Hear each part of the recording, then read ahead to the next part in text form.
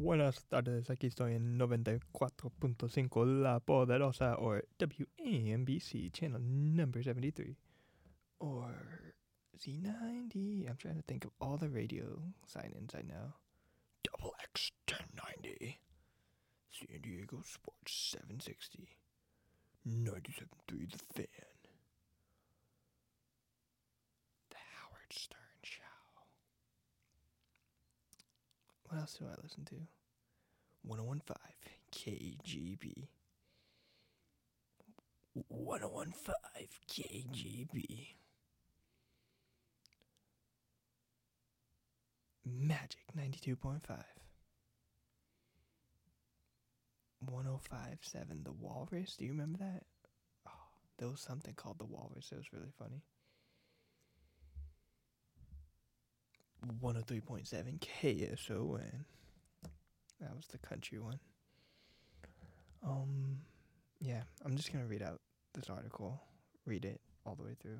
You can listen to my voice. Read it to you if you want. It's a thing about the Padres Fan Fest written by their broadcaster. I really like him. He's like one of the best broadcasters right now. So yeah, I'm just gonna read it out loud. This is Abraham reading articles to himself, and you can listen to it if you want. 48,000. That was the number of Padres passed along, or at least their estimate of the number of people who came through the turnstiles for FanFest this past Saturday. Had they announced 148,000, I would have believed them. And if you were there, I'm guessing you would have too. The event was just remarkable on so many levels. For one, it was our first time seeing Xander, Manny, Juan, and Fernando all together in their Padres uniform. That was a hell of a sight. For another, the energy and anticipation was such a great tease of what's to come this year.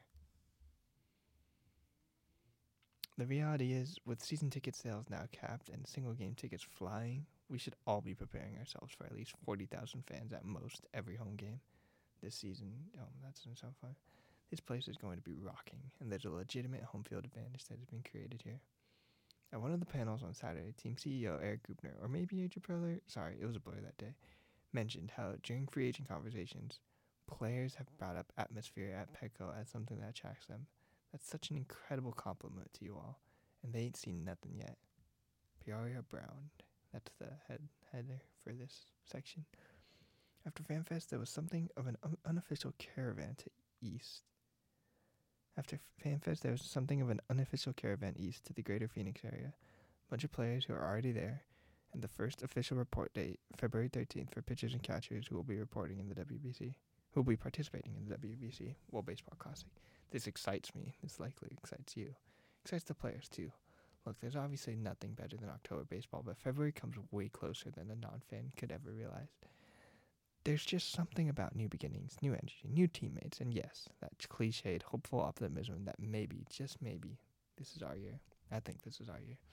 Fun thing about 2023 and the last few years as well is that optimism and excitement isn't Pollyannish for our dear pods. Ooh, what does that word mean? Pollyannish. Hold on, pause. I'm going to look that word up. Pollyannish.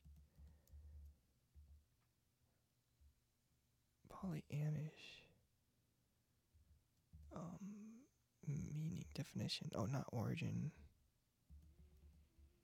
Pollyannish. It says... That's a book? It's a book about an orphan with an unjustifiably optimistic attitude. I guess, yeah.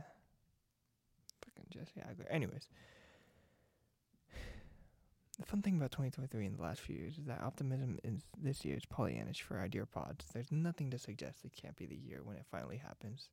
Whether it does or does not is up to circumstance, luck, an absurd number of other variables. They're absolutely one of the, let me count real quick, 5 teams in the National League who not only have legitimate World Series aspirations, but legit World Series possibilities ahead of them. And it all starts on a chilly February morning in Peoria, Arizona, 6 days from now? No way, 6 days from now. It's February 7th? I guess February 13th, yeah, jeez. Speaking of which, if you've never made it out to the desert for the workout days, I can't recommend it highly enough. It's the most informal time of year. The crowds are smaller than after the games begin. If you ever wanted a chance to see these guys truly up close and personal, working on their craft in a pseudo-relaxed environment, this is it. The pathways between fields provide an incredible avenue to literally brush shoulders with your favorite baseball man. And you can snap some really great pictures and videos as well. Or if you have kids in the, let's say, 9 to 16 range, it's basically baseball heaven for them. Or I know it was for me. I grew up in South Florida, and spring training was my thing. We didn't have a major league team down there until I was 11, so in my early formative years, the only time I got to see major leaguers in person, save for a trip to New York to see my grandparents in the summer, were in places like Fort Lauderdale, West Palm Beach, and Port St. Lucia. Even after the Marlins entered the league, I still always enjoyed my time aimlessly wandering around those complexes. And there are some encounters that have stayed with me my entire life, mainly Hank Aaron and Turk Wendell, two men who may have never been written about in the same sentence before. Hank Aaron and Turk Wendell. I don't know who Turk Wendell is. It's just the best. I know it's not a super quick drive and that flights and hotels aren't cheap, but if you can make it work, it's really a special few hours each morning. Questions of the week. Reminder, I love to make your questions a regular part of the thing, so send away. This tweet made the rounds a couple of weeks ago. I don't know who this is. Birdie events in MLB games. Let's see. No hitters on that rail. The cycle isn't that rare. It happens a lot. Strikeouts, all these different things. Weird tweet. Anyways, I didn't double check any of his numbers, and I'm thinking a couple may be off, or at least require some further discussion. Some weird stuff happened way back in the day, but for our purposes here, let's roll with it. First of all, this is really cool. Super easy to follow and wild to think about. Some of these things. Papa Tatis, of course, leads off the list thanks to his 2-slam inning at Dodger Stadium. The four double plays in one game thing is bonkers too. I know Joe Torre did it with the Mets in the 70s. Not sure of the other one. The cycle thing, of course, jumps out from the Padres' perspective. Because how did it take so long? Matt Kemp, Coors Field, Will Myers, Coors Field, Jake Cronenworth, Nationals Park have now, of course, accomplished it. Though the only cycle at Petco came last year when the Mets' Eduardo Escobar pulled it off. Love me an immaculate inning, and we got fairly close a couple of times last year. But still, the only Padre to pull that off was Brian Florence back in 2002. Anyway, fun to look down that list. I do wish MLB.com would keep a running tally of that kind of stuff somewhere easily accessible. It would be great to check up on it as the season rolls along. Shameless promotion, exclamation mark. I often get asked how I spend my time in the off-season. Pre-COVID, I was doing a fair amount of national radio for NFL and college football, plus a little college basketball, occasional Pac-12 network game on TV, just sort of little to keep me busy. Like a lot of things, the pandemic kind of upended that, and then we had our second kid in October of 2020. The days after the Padres were eliminated in the NLDS. That's crazy. So things at home changed quite a bit. I haven't gotten back into the swing of that. So the short answer is I spent a lot of time with my family trying to make up for all the time I missed from mid-February until late October. Not that it makes up for it, but being present is pretty important. However, this winter, I was able to pick up a fun side project. It's a really, really special one. First off, it's local. The crew at the Fire Pit Collective at Oceanside approached me about narrating a docuseries they were creating and producing about golfers trying to make it as professionals. I was blown away by the show and honored to play a very, very small part in it. Anyway, the first 3 episodes of The Grind are now up on YouTube if you'd like to check them out. Huge thank you to Matt Janella and his crew for including me, and hats off to an amazing group of professionals. Reminder, if you'd like this newsletter dropped into your email inbox whenever I publish, please remember to hit the gold button below. I am subscribed already. I'm already subscribed. Yep. Okay, go back. No comments. Yep, that's the article. This is guest column he wrote for The Athletic in 2019.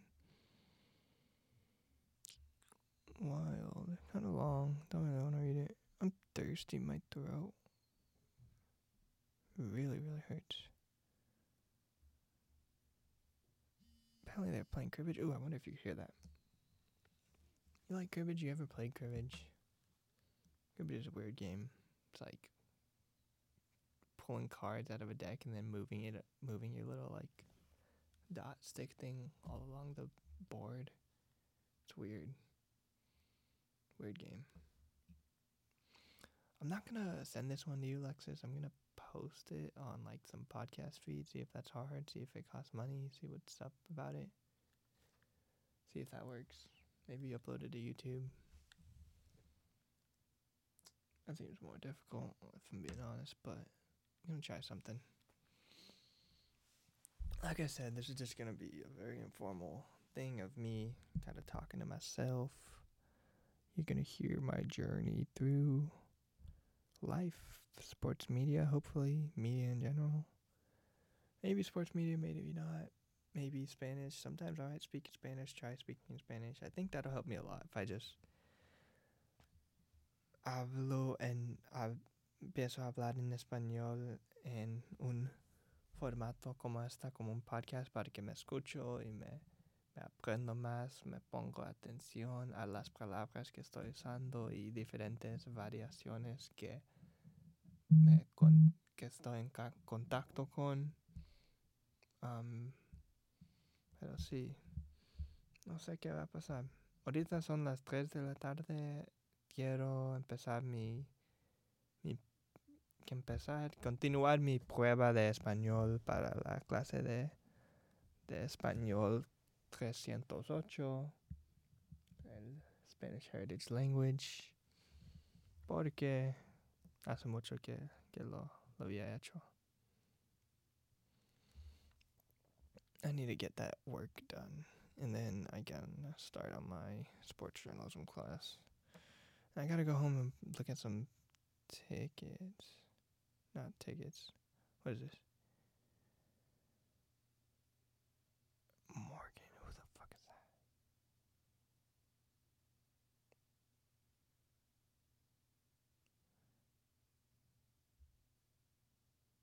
Oh, that's that dude. Okay, he's a sports editor. What is his website? Okay, it's the same thing. It's the black dude. Who else follows him? I need more followers. Anyways, why am I whispering? Why am I whispering? Why am I moving so much? My throat hurts. I went and picked up my Hydro Flask from the professor's room who I left it in. Scared to drink from it though. It's been sitting there since Thursday. Just closed. Don't know what she did to it. Never know. I'm gonna wash it when I get home, but I'm really thirsty right now. Really thirsty. Oh. Pulled up a tweet.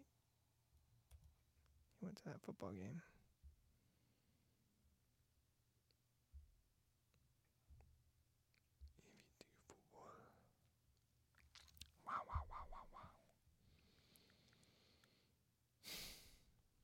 Do I really want to cover the Cholos extensively? Super extensively? I don't know. Hopefully. Whoa, what's this? Okay, that's what that's for. It's like clips onto the microphone.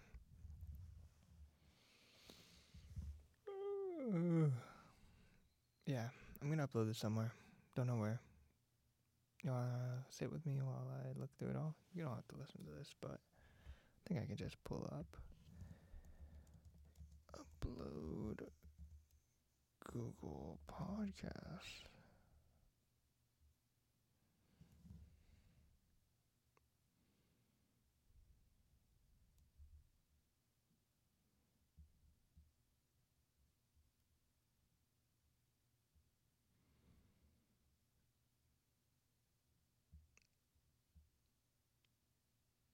Click on that.